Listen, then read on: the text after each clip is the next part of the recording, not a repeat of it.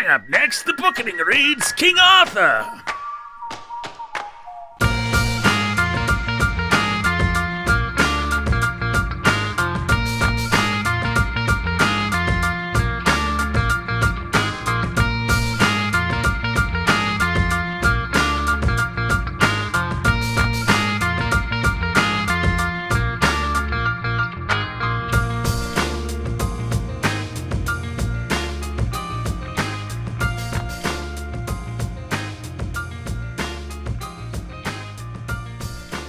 Hey everybody, welcome to the Bookening. My name is Nathan, King Nathan, of the Britons, the Pendragon, the Brit.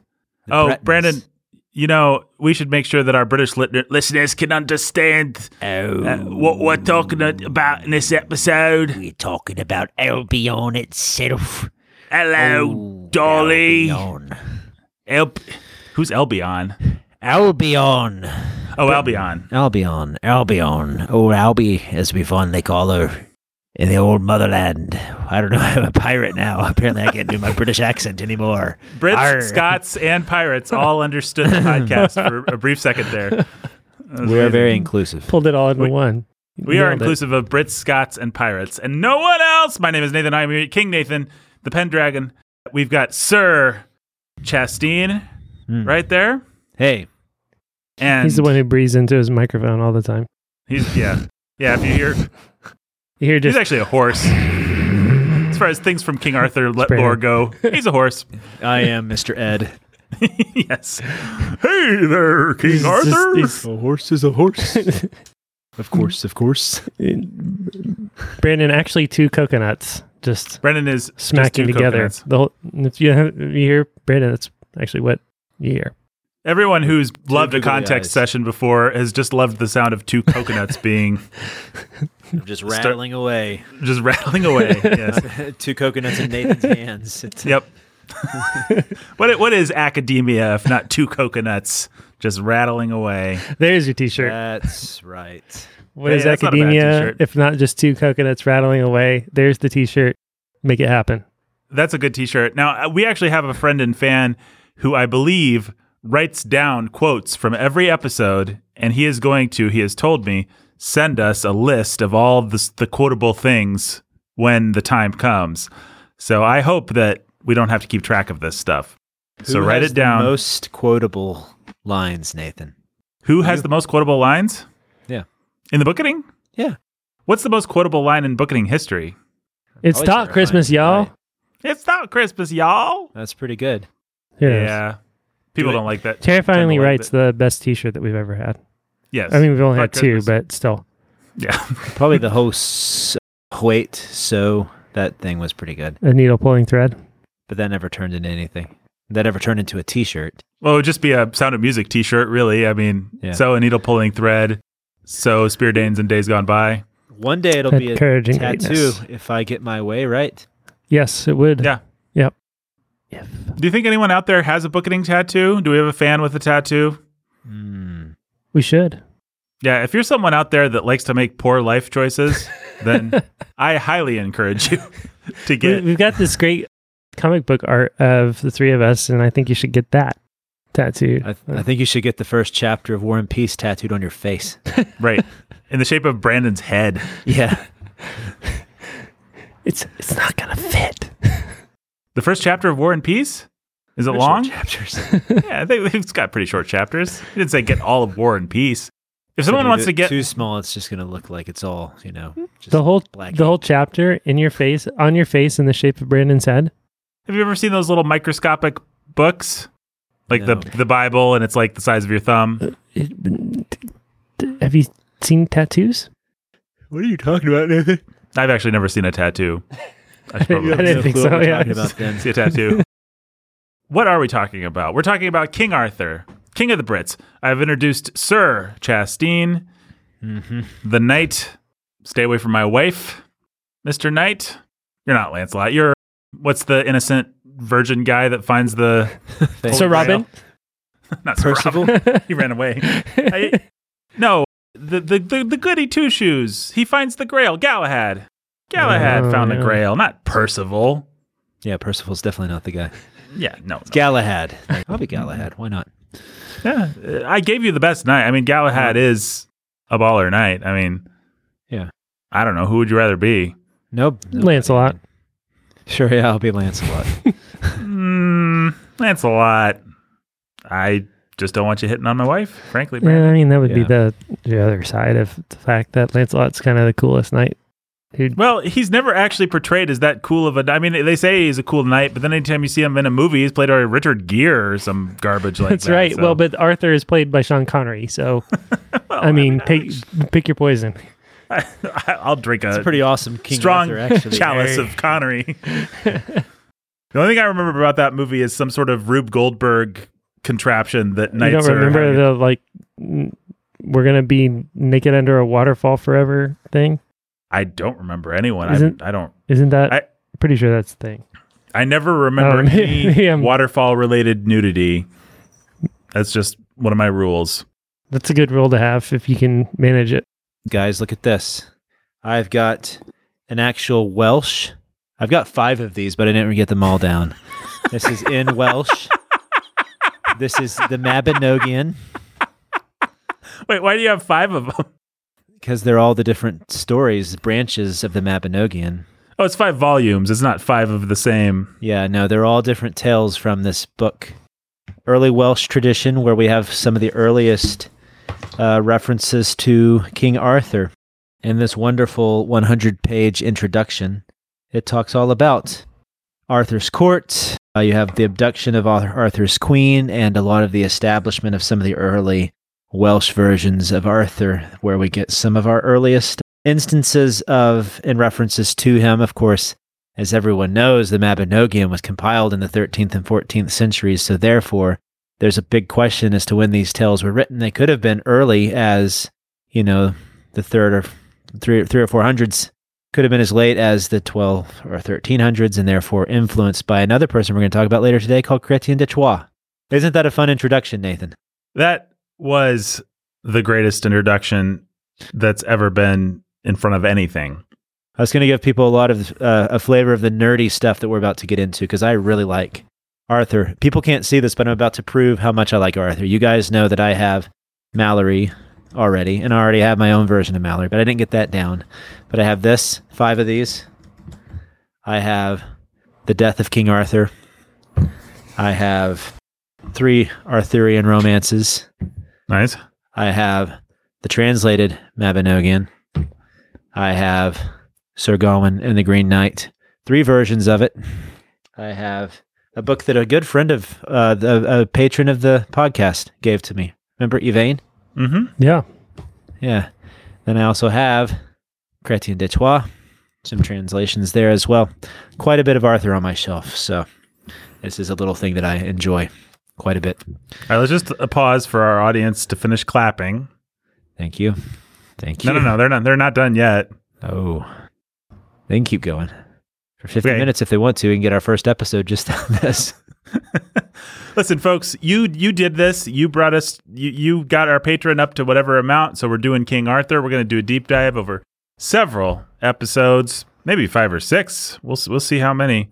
But we're going to talk a lot about King Arthur. You are going to learn so much, and it's going to start now with Brandon. You're going to take us how far through King Arthur lore today? We're going to Brandon? try to get all the way up to Chrétien de Troyes, and we're going to read some excerpts from some other stuff too. We might read some excerpts from the Mabinogion. We'll see. But also, I'm going to look up one thing real fast. Okay, as you do that, I will tell our audience that the reason Brandon's doing this is because he is the contextual Texan. He's from Texas, and he provides some much needed context on the work in question. In this series, we are covering all of King Arthur. We're covering just King Arthur stories in general, and the myths and the legends. And I don't know, maybe Brandon will even say something about the history of King Arthur. I'm curious to hear what he has to say. Like the actual king. Like the actual King Arthur. I mean, we can say a bit about that. That's actually where we'll start. The historic Arthur, there's some grounds for believing he was based on a real guy, but not much of any grounds. I mean, like even recently, I think back in the 1990s, I don't know if you guys remember this, but they found some sort of stone with Arthur written on it. I do And there was some vaguely remember that, excitement. Say what?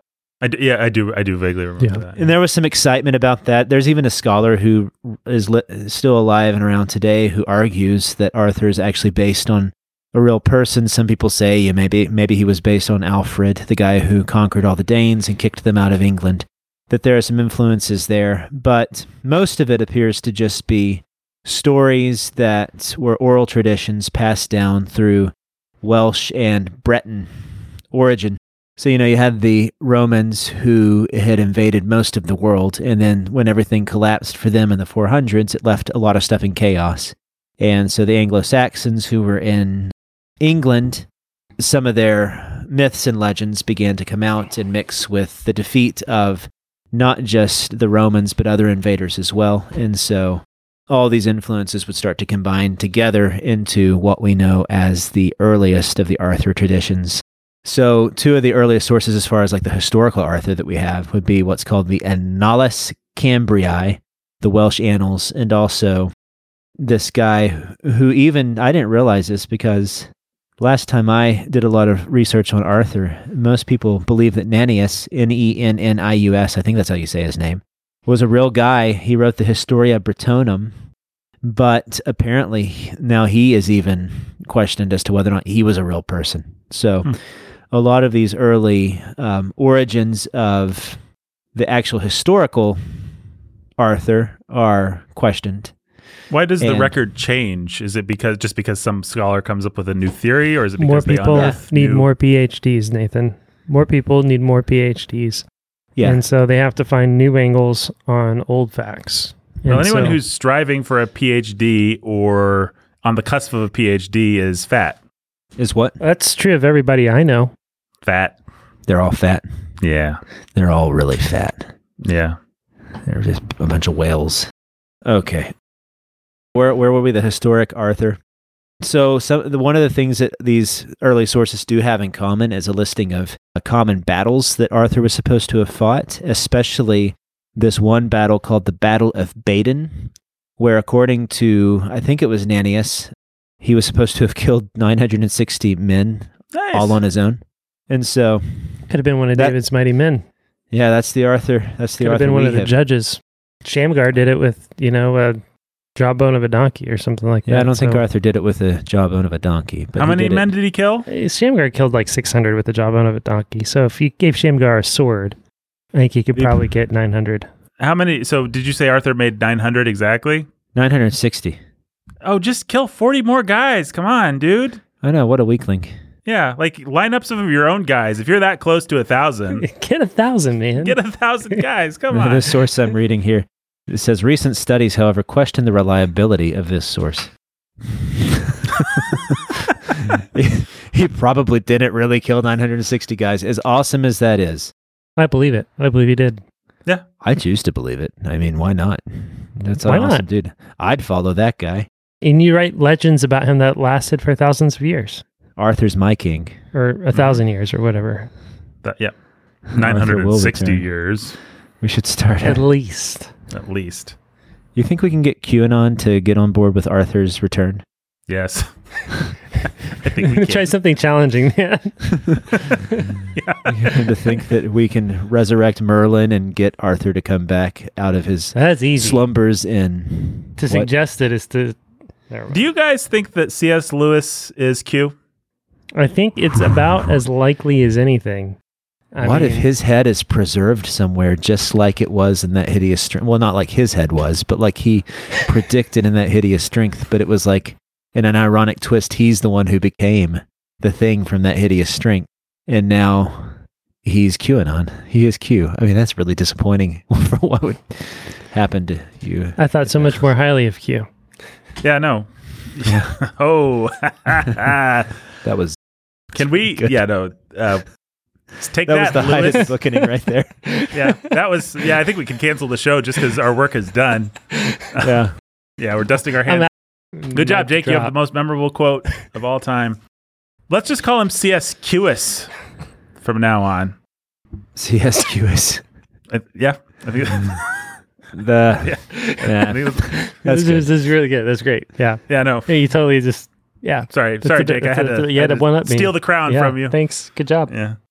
You had such a memorable line there. I just thought, how can I top it? And there was only one way to top it. CSQS. CSQS. Nailed it. Nailed it. Well, I'm glad we had all that because there's not a whole lot to say about the historical Arthur. Some people say he might be based on old Celtic deities, but some scholars doubt. But what we do know, Brandon, you need to turn your mic down, man. You keep peeking out on us. Yeah, you're peeking out. Oh, sorry. Is it okay? If it's too good, light, let me know. Yeah. Can you hear me still?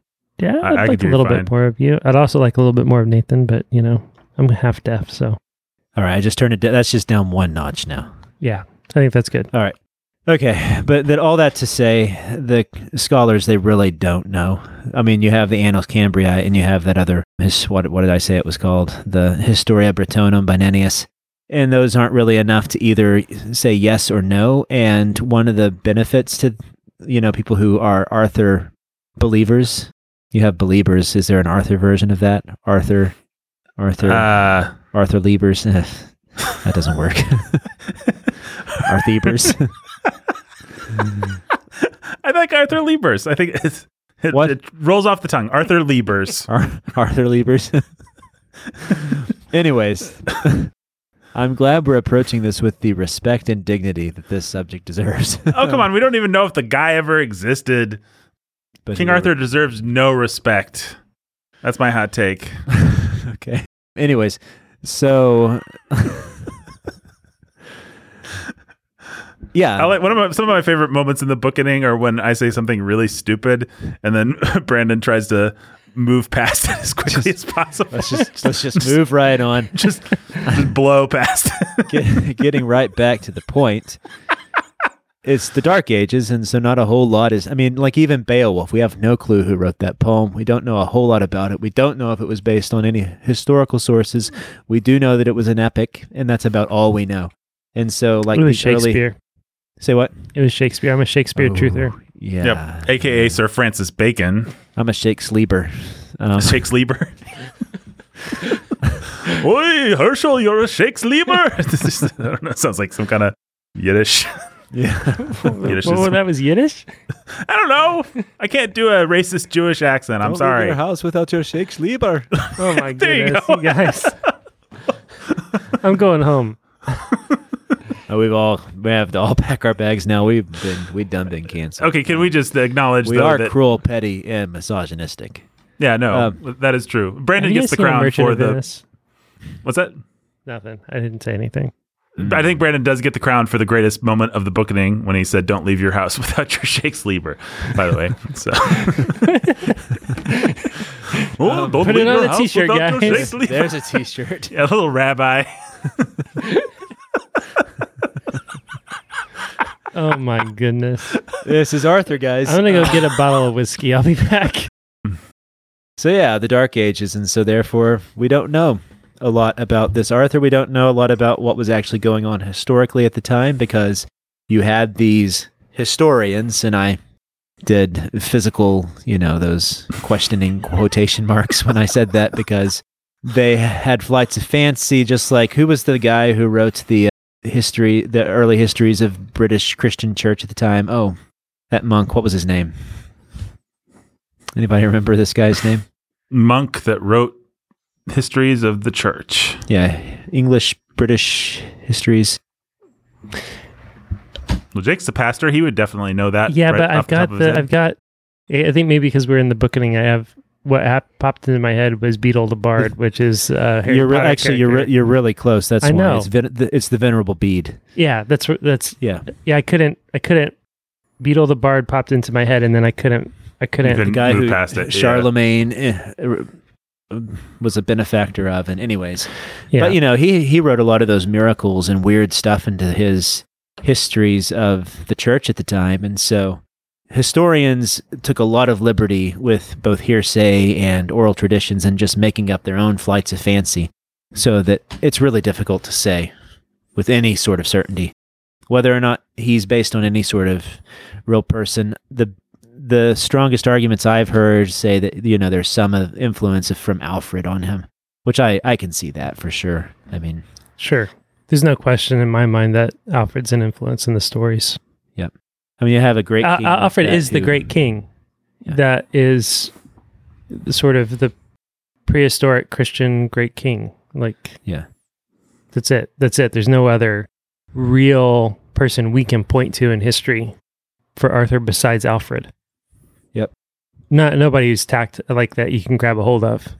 Right. The wisps and legends and other things like that. But if you're going to point historically to somebody, you can even take your Arthur of lore who predates Alfred or whatever.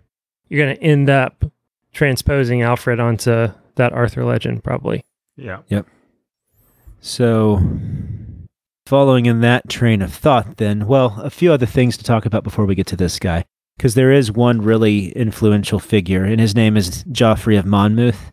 And he wrote the Historia Regum Britanniae, which is the history of the kings of Britain. And he wrote this. Let me get you the exact date so I'm not making things up here. While I'm doing that, I'm also trying to find... Wow, I did not realize there was that much Arthur in his book. There's a lot about Arthur. There's no way we're reading all... I was hoping we could just read all of the stuff he says about Arthur, but man, we're not doing that. Anyways, what was I going to give you? I just said I was going to give you his date. Why don't I quit distracting myself with other things? Do you guys want to spend 5 hours reading Geoffrey of Monmouth? Sure. Thought you'd never ask. So Geoffrey of Monmouth, his dates are 1095 through 1155. He was a British cleric, and he's best known for his chronicles on the history of the kings of Britain. And we have Arthur, who makes an appearance there. So we'll get to him in just a minute. A couple other things to talk about are the early Celtic traditions that we know of today thanks to a book called the Mabinogion, and its dates. It's kind of uncertain when it was actually completely written, the Mabinogion, but it was compiled from what scholars think mainly in the 12th and 13th century, with the most manuscripts being in the 1350s, 1400s, right around the time of Chaucer. But almost all of them believe, the scholars who are scholars of this sort of thing, isn't that a fun sentence? That they're compiled from stories that are much older than that, like Beowulf time, maybe even older than Beowulf. What you get with the Mabinogion I keep saying Mabinogion, but it's a Mabinogion. I think I've got some Merovingian. Merovingian. I think it's how it's pronounced, yeah. What you get from the Mandalorian is, can we just call it the Mandalorian? Yeah. Let's call it the Mandalorian. Yeah. Yeah. The author is Mando. Yeah. What we get from old Mando is we get Arthur, and we get some of the early knights of his table. We get the name of his dad, Uther Pendragon, makes an appearance in this collection of stories. We also get some variants on the Grail legend. You don't get Galahad. You do get someone who's a little bit like Percival, and Percival is a part of the early Grail quest. He's one of the naive but not pure enough knights to get, which is why maybe I thought you wanted to call me Percival and not Galahad. I really appreciate you going with Galahad instead of Percival, Nathan. And his foil actually is Sir Gawain, who Sir Gawain's not necessarily a good guy because he's related to old Mordred, and Martin Luther's agreeing with everything I say. I like it. So some variations on the Grail legend that take place in the Mabinogion. You have, instead of the Grail, for example, at one place you have a man's severed head on a plate. So there are some fun, old, like dark Celtic. Martin Luther's disagreeing. He's just horrified by that thought or something? Yeah, he is. Well, it's true, Martin. It's true. I'm sorry, buddy. But the Welsh, they were kind of dark, and you get some of those old Welsh influences. Why this is important is because what you see with the Arthurian legend is that it gets mixed in early on with a lot of this sort of dark, druidic, Celtic undertone of the world. This is fun for our listeners because they have no clue just explain to the listeners. I don't know if you should. You know what? Maybe I won't explain to the listeners. They may or may not have something to do with the Martin Luther bobblehead. May or may not. This is more like a test of my ability to just do context in the face of adverse conditions. And so I am going to persevere. I am the Marines of context. I am. You know what the name of that I think the name of that test is the Bookning. Yeah. This is just all a big psychological exam for me. I lost my mind a long time ago, and my friends are just trying to help me rediscover it. No, Brandon, I'm paying attention. Look at me. I'm nodding. I'll just watch you, Nathan. I'll try not to watch the screen right above you, but it is tempting. Been reading about Martin Luther and Erasmus. This is kind of something Martin Luther would do, too, to a scholar. He'd just be like, hey, look at me. You can't ignore me. Hey, look at me. Scholar, think you're all that? Martin Luther bobblehead is a smug bobblehead. Yeah. Look at that expression. This is one of my favorite things that I own. Yeah. I'm glad you love it so much. He's my friend. He and I have been through some tough times together. So, the point I was trying to make was that you have these old Celtic origins, and with the Celts you get this weird, dark stuff, this obsession with... I'm sorry, Brandon. I would be losing my mind if I were on the other side of that. That was fun. Our listeners loved it. I would have shut off the computer by now. It's great. That was fun. It added some spice and variety to what would otherwise have been a very dry recitation of the facts of the Mabinogion, which I'm sure nobody... And I said Mabinogion again. It's Mabinogion. Before we get a bad review of someone saying... He kept saying Mabinogion. Merovingian. One star. 1 star. He kept adding a G. I can't help it that I can't speak. It's one of my problems from being a Texan. Sometimes my tongue gets tripped over the words I'm trying to say. Don't be statist. Yeah, that's right. Texans should still be loved and respected. Anyways, so you have those influences. Another influence that you see with the early Arthurian tales is a really fun story called The Fisher King. And this has some historical interest because another guy, remember how I can always find my way to modernism in every episode? Oh, no, really? Because T.S. Eliot. T.S. Eliot used The Fisher King as the basis of The Wasteland. Right. So the Arthurian legend was influential there as well. But the legend of the Fisher King gets involved with the Grail because in the Castle Perilous, also known as Castle Carbonic, or Carbonek, however you would say it, with King Pelles in later variants of the story, you would have both the spear that pierced Jesus' side, and you would also have the Grail hidden in this castle, and then somebody comes across it. In the story of Balin and his brother, they come across it, and all sorts of destruction happens because of it. And he accidentally pierces King Pelles with the spear, and it wounds the king, and so then peace cannot be brought back to the land until the Grail is brought back to the king. And this is part of what the Grail quest is trying to do, is trying to bring peace back to the country because it's war-torn after the wounding of the king.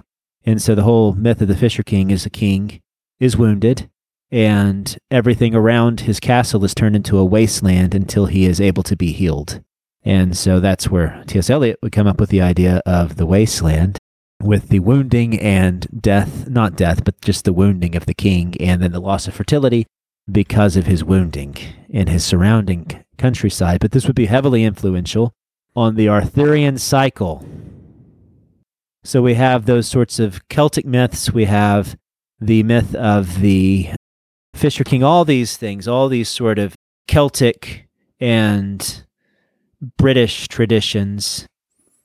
So where do we then get the other half of the Arthur story that we all know and love, the romance, right? The knights and the ladies. Well, we don't get that until actually much later. First, we have to deal with this character called Geoffrey of Monmouth. And I don't know what we're going to read about from him. I don't know if we need to read anything, probably just a little excerpt and then people get a taste of him, right? We have to have a taste at least, yes. We got to get a taste. Little taste, just a little taste. So what? Okay, well, let's look here. You would have hated me as a high school student. Would I have? My best friend in high school was someone who was always trying to make fun of me and bother me. This is just what I did as a high school student, and then I got A's on all my tests, and everybody. Yeah, you were actually quite a bit like this guy, Cody Evans. He went off to do great things with his life too. Like me. Yeah, like you. Unlike me. Look what I'm doing. Yeah. Let's see. So you have Arthur's conception and birth. Arthur is chosen king.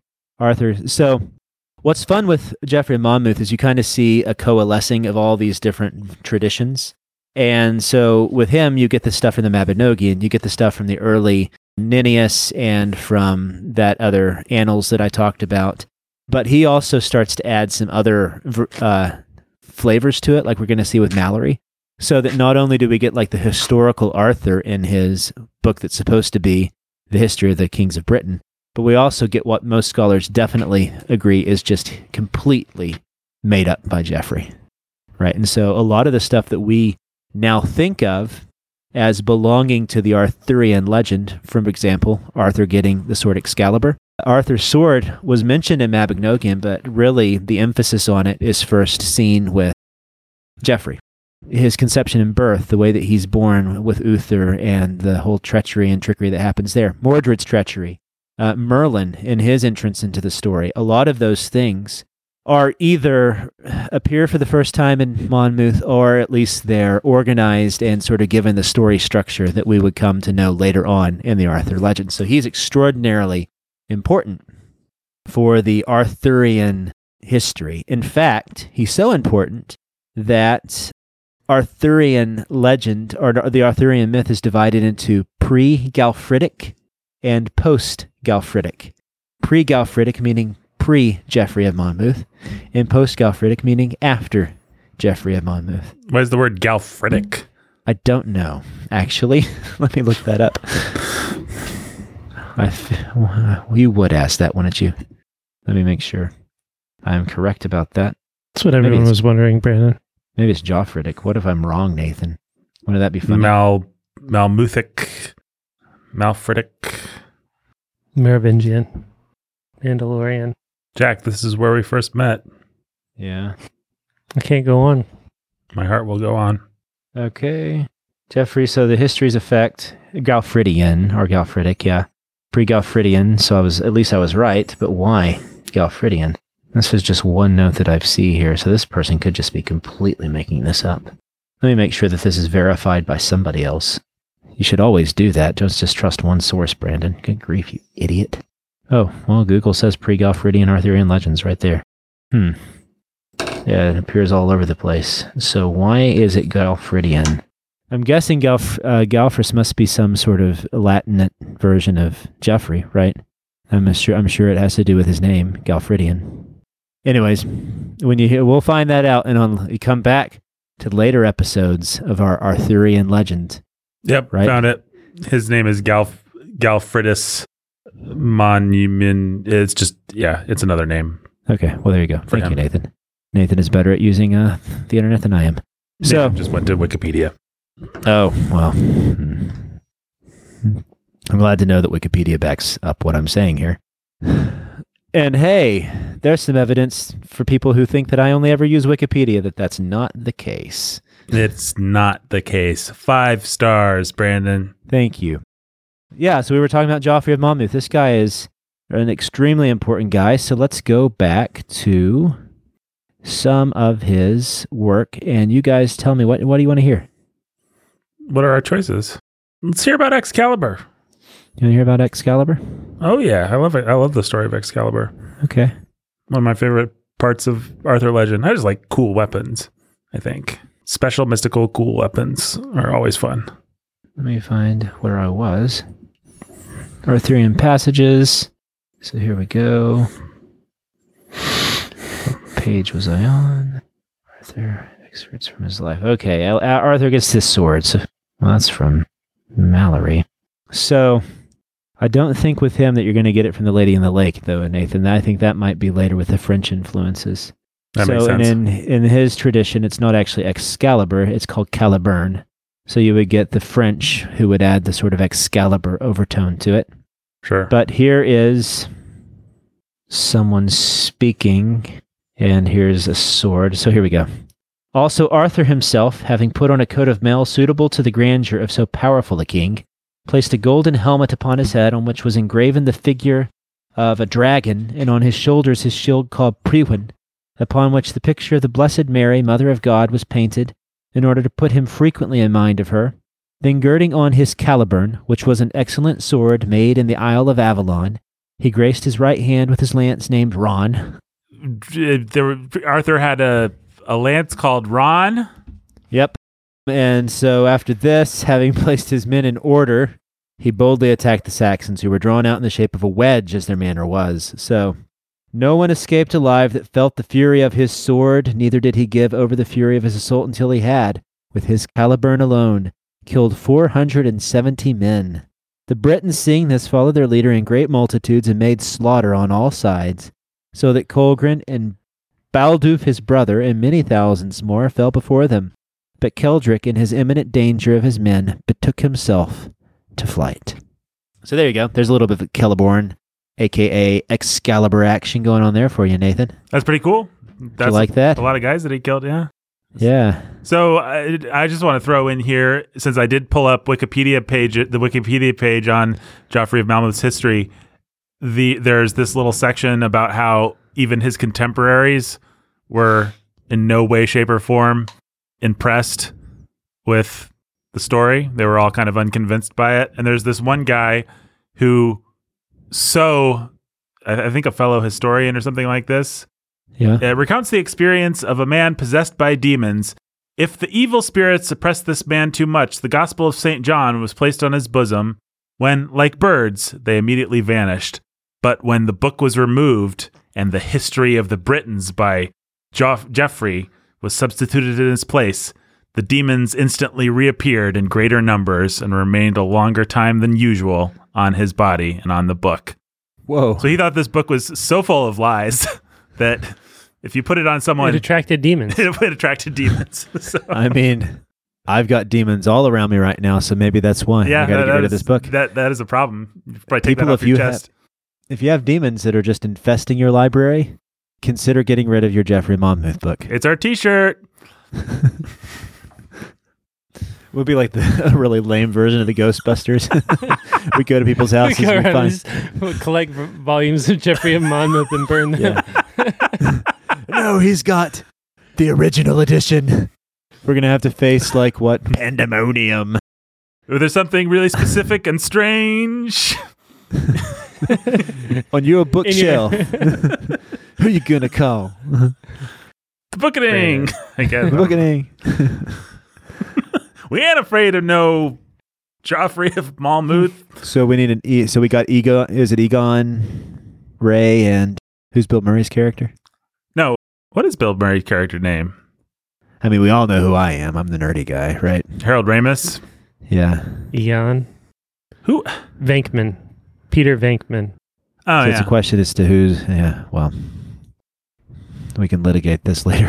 Listener, you decide who... We know who I am. I'm easy. I think me and Jake are actually both Ernie Hudson. Yeah, sure. Whatever that guy's name is. I'll be Sigourney Weaver. There you go. I'll be Zool. You can be the Pillsbury Doughboy. Yeah, I'll be the Pillsbury Doughboy. He's not in there. Never yeah, and Brendan usually plays that character in every episode and in life. But yeah. Did you see that Stay Puft thing with Paul Rudd and there was a thing? Yeah, that was lame. Yeah. It was super lame. Yeah, it made me really... Everybody loved Grogu, so we're going to have 5,000 cute little baby Stay Puft Marshmallow men. It was like the opposite. Super cynical. It made me actively go from, I wonder about this, to I don't want to see this. It was... Yeah, it was too cynical. Yeah, it was too cynical of a cash grab. All right, Brandon. Yeah. Joffrey of Monmouth's book brought more demons to some dude. It brought lots of demons, but it also brought the Arthurian legend into England into more prominence. There would be a translation of it later on. So it was written in Latin. There was a translation of it into Middle English by Wace with the Roman de Bru. Let me make sure that it may have actually been translated into French with Wace. It was a loose and expanded translation, lines of Norman French. All right, there we go. It was written French because I looked at Roman de Bru and I'm like, there's no way that's Middle English. So yes, it was French. So I misspoke there, and that's actually important. Not that I misspoke, but that it was translated into Norman French, because that's actually where we're headed next, which is over to Normandy and France, because with the expansion of Geoffrey of Monmouth's story with the Roman de Bru, other tales of King Arthur making its way into continental Europe through Europe's connection to England, because if anybody knows their history of England, you know that the Normans had a vested interest in England, and in 1066 the Normans actually conquered England through William the Conqueror, so that French influence directly entered into England and would actually then simmer and blow up occasionally and finally culminate in the 100 Years' War throughout the 1300s and not actually be resolved until the War of the Roses. But anyways, so you had that sort of cross-pollination happening between England and France, and lo and behold, France got a hold of some of the Arthur stories, and they gave their French twist to it. And what do the French do better than love and chivalry? And that's what you got with the old French romance. Yeah, and croissants. That's what they do better. Surrender. And they do croissants better. Yeah, croissants and surrender. Escargot and surrender. Yes. Cheese. Meaning surrendering your heart to love. That's not what we meant. We meant surrendering in battle, like losers. Or surrendering your heart to love like a loser. Yeah. Maybe just being a loser is the correct answer to that. Yeah. So it came. So with the French poets, they I'm wrote a believer in the French. What they call French you believe that French people. So you believe Lieber's they German exist? for love, and my wife is Huguenot in heritage, so Your wife She's what? Huguenot. kind of French, kind of. She's Huguenot. Boy, I've left my house without my French Lieber. Classic. Bringing it back.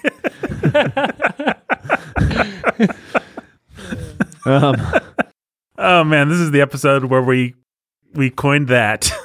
What a great episode. We're gonna have that forever. That's gonna be one of those lines that sticks with us. I can almost guarantee that it will, Brandon. Nathan, is this episode 249? I think it is. Is it really? The Buckalarian is coming. Ba ba. What episode is the Buckalarian? Sir Gawain and the Green Knight is the 250. Buckalarian. Wow. I wonder if the Green Knight will make an appearance on our Buckalarian. Ooh, he's gonna cut his head off. Which of us is Gawain? Who will cut off the Green Knight's head? I will. Oh wow, this is episode 249. I just verified while Jake was doing ASMR. I've been wanting to know what that would sound like this entire time. I've had this cat hairbrush here. Well, you successfully figured it out, Jake. You did successfully figure it out, Jake.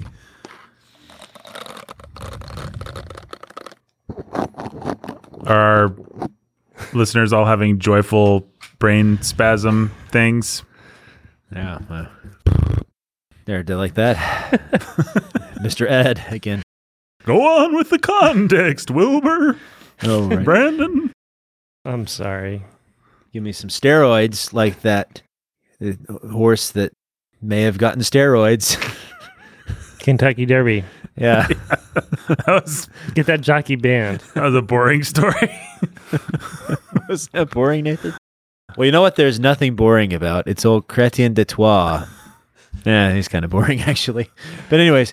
Listen, there's nothing boring about Chrétien de Troyes. There's nothing boring. Actually, Chrétien, what am I talking about? I like Chrétien de Troyes. He's great. And he was one of the most famous of these French poets who were writing this romance tradition into the Arthurian legend. What the French romance brought to the Arthurian legend was kind of sidelining Arthur in favor of his cast of characters, a.k.a. the knights, and especially old Lancelot. They loved themselves some Lancelot, and they loved themselves some Guinevere. They also loved themselves some Tristan and Isolde. They loved themselves Ewaine, things like that. And so those were the stories that they really told quite a bit about, and was very influential in establishing these. And he wrote, I think, 7 or 8 that were really influential. And he was writing at the end of like the 1200s. And so this is where it gets a little bit messy with the Mabinogion, because scholars don't know which came first, the Mabinogion or Chrétien de Troyes. Was the Mabinogion compiling the Welsh stories that influenced Chrétien de Troyes, or was Chrétien de Troyes writing the stories that influenced the Mabinogion? It seems like the Mabinogion has deeper roots, but there are a lot of similarities between Chrétien's stories and the Mabinogion's stories. Yes, the chicken and the egg. And Baby Yoda would have eaten those eggs. Genocide. Mando would have stopped him. He would have. Some of the time. The Mad Big Glopian. So anyways. And the terrible, horrible, no good, very bad day. You know, it is one of the age-old questions. My daughter is, 6 weeks old? And just yesterday, I was burping her, and what should come out? But, Daddy, which came first, the Mabinogion or Chrétien de Troyes? It's just an age-old question. And then you're like, sweetheart, you mispronounced both of those. She's a baby. I let her have it. She's 6 weeks old. I thought it was pretty good. Got to get on top of that, Nathan. You know what? I spanked her. If you were giving her a classical education, she would have been saying that by day 1. My kids are classically educated people. I love classical education. What are we talking about? The Chrétien de Troyes. Chrétien de Troyes. Which came first? And so, would you guys like to hear some? Chrétien de Troyes mainly wrote. Me hit a small drum. Yeah, I would love it. Oh, poor Brandon. This is the episode. This is like the most booketing episode we've done in a long time. This is a very booketing episode. This is a very booketing episode. But Brandon wants to read from his thing. Let him read from his thing, Jake. Come on. I'm just going to pick a random page, and whatever it is, we're going to read. Okay. All right. And after the Mass, my Lord Yvain was given bad news, thinking the time had come to leave and nothing would stop him. But it did not go as he wished. He said to his host, Lord, I shall leave you with your permission. And the Lord of the house answered, My friend, I cannot grant it. Not yet. And I have a reason. An exceedingly cruel and devilish rule prevails in this castle, and I am obliged to uphold it. I shall call 2 of my soldiers, great strapping fellows and strong, and right or wrong, you are obliged to fight them both. If you can fight them off and kill them, my daughter wants you as a husband.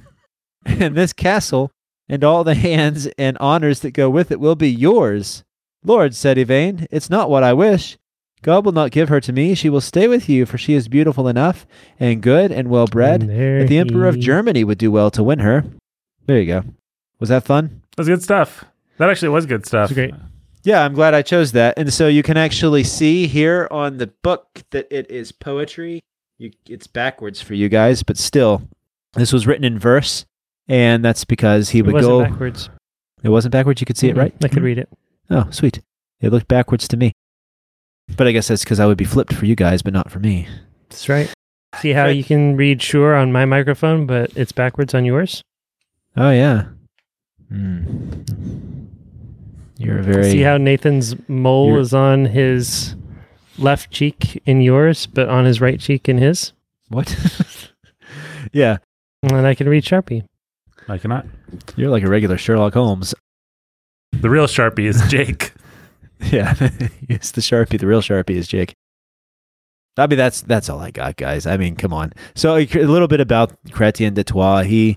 He was in the period that we would call the courtly history, and so the courtly tradition was on the rise in France.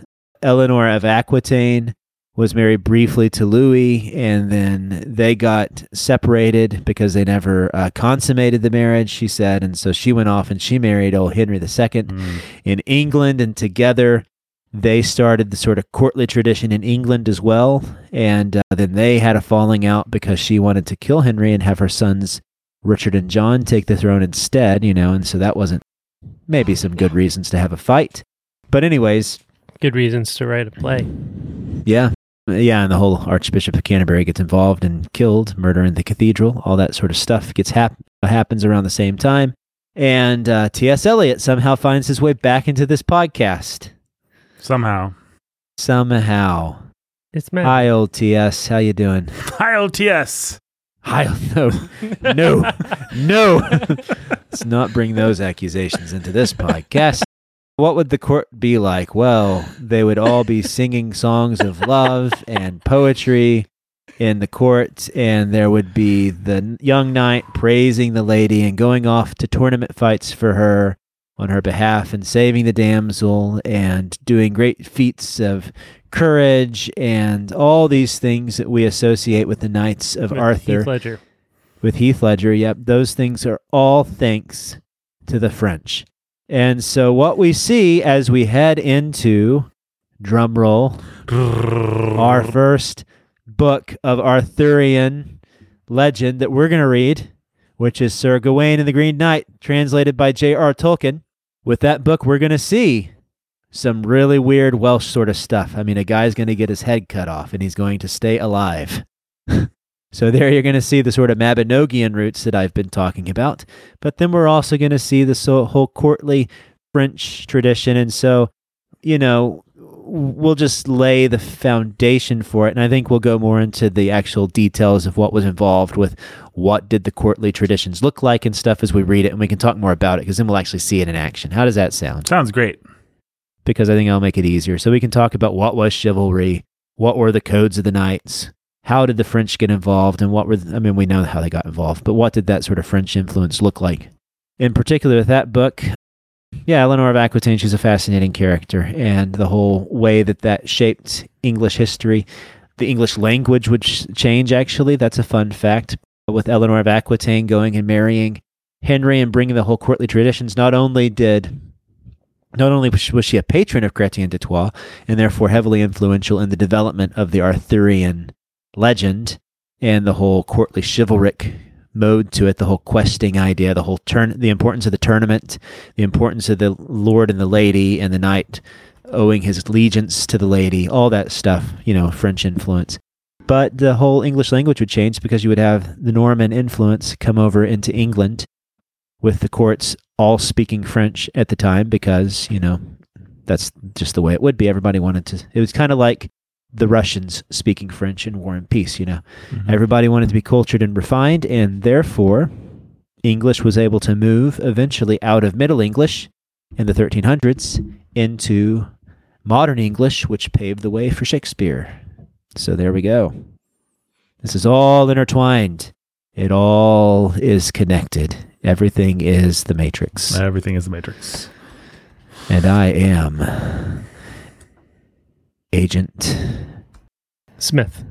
Orange. Yes, I am Agent Smith. I am trying to be the virus that brings it all down. Mr. I'm Alberson. Agent J. Nathan's Agent K. And Mr. Alberson. Yeah, I kind of. None of this ever happened. My name is Nathan. Been doing that for 20 years. There we go. That's all I've got. I mean, that gets us up to where we want to be for next episode. And I think that's probably plenty of material, right? Yeah, plenty. So I recommend that people watch a movie called The Lion in Winter, a 1968 historical drama featuring Peter O'Toole as King Henry II and Katharine Hepburn, of all people, as Eleanor of Aquitaine. Who plays Richard?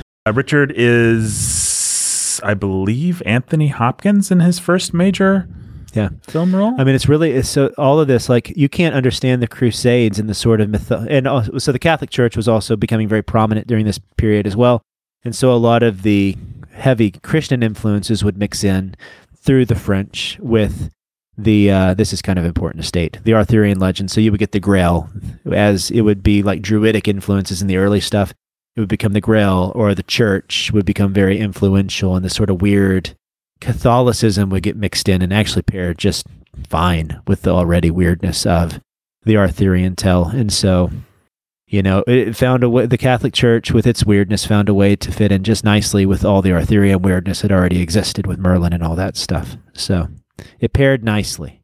But Richard I with the Crusade, that's what I was going to say, is you really can't even understand like the whole pomp and circumstance that surrounded like the Crusades without really seeing the fact that Richard was raised in his mother's court, and he had all these Arthurian poets and stuff around him, making him have these grand visions of chivalry and death and honor, and going off to fight in these wars to be like a knight, to be one of Arthur's knights, which would influence Richard to go off and tax England so that it had no money left so that he could go and wage his wars in the Crusades.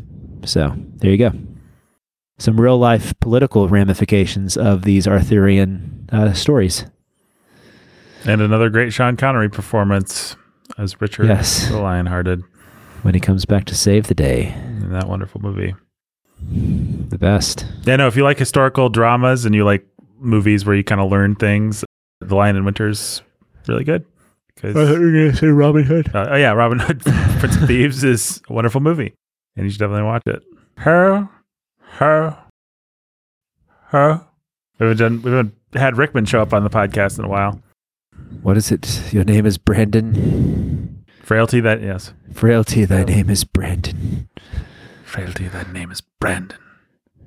Yeah. Old Eleanor of Aquitaine's pulling for Richard to be the king, and Henry is pulling for John to be the king, and there's lots of intrigue and skullduggery. Oh, that's wrong. But yeah. Is that wrong? Henry didn't want either of his boys to be king. Oh, well, it's been a long time since I've seen the movie. He wanted to survive. I mean, you're going to have historical stories that add things like that just to get some tension.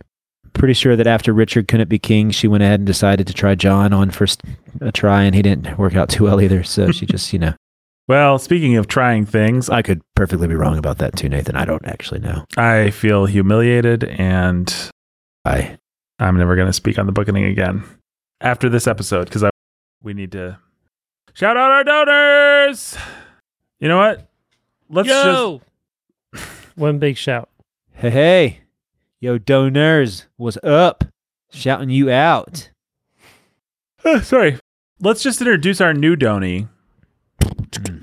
Or no, we're the donees. Let's introduce our new donor. I don't know why I made that. Our donator. Yeah, let's introduce our new donator. So last week, Brandon, you weren't here. We met Christopher the Flower Hulk. What? Yeah, we got. Yes, we did. Yeah, we've got a nice recent crop. John the Cosmic King of Chaos, Matthew the Mind Flayer, Annie, are you okay? Get your gun. Flight of the Valerie. That one's good. Yeah, no, I love Annie, are you okay? Get your gun. That's one of the best donor shout out names. Right up there with Thor Ragnajosh and Stephen ... and Peg.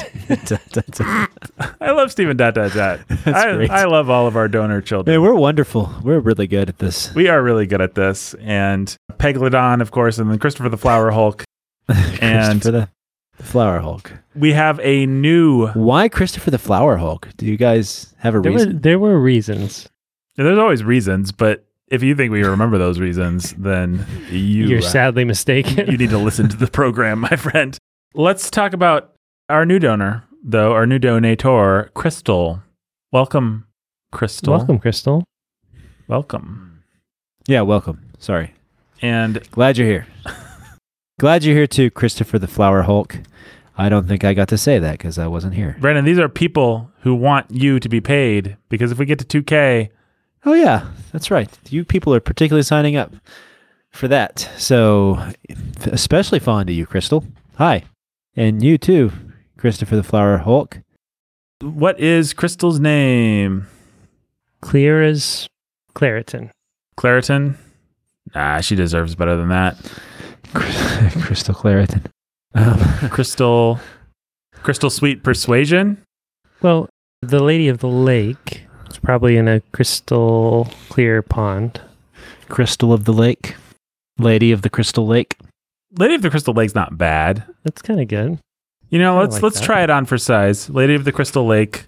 The Lady of the Crystal Lake. Yeah, the Lady of the Crystal Lake. Lady of the Crystal Lake. We'll see if we like it. It's pretty elegant. Yeah. The Lady of the Crystal Lake.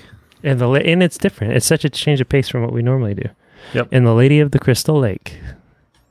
I like that. Yeah, I like that. Lady of the Crystal Lake. Okay. Well, there you go. We have Christopher the Flower Hulk and the equally elegant Lady of the Crystal Lake.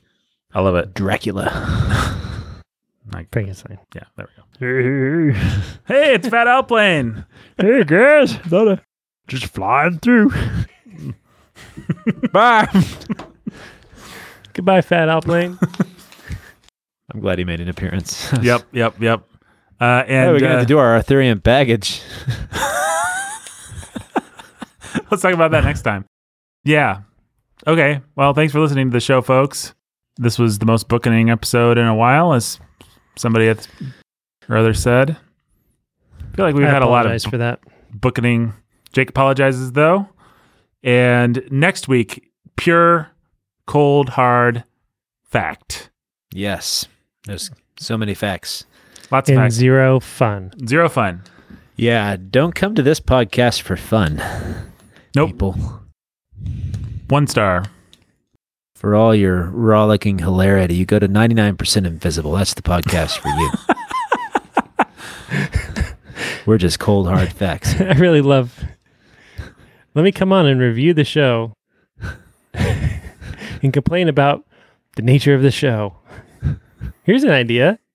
Go find a different show. That's not the show. Yeah, maybe you just don't like the show. Yeah. What was the name of the thing that the rabbi left at home?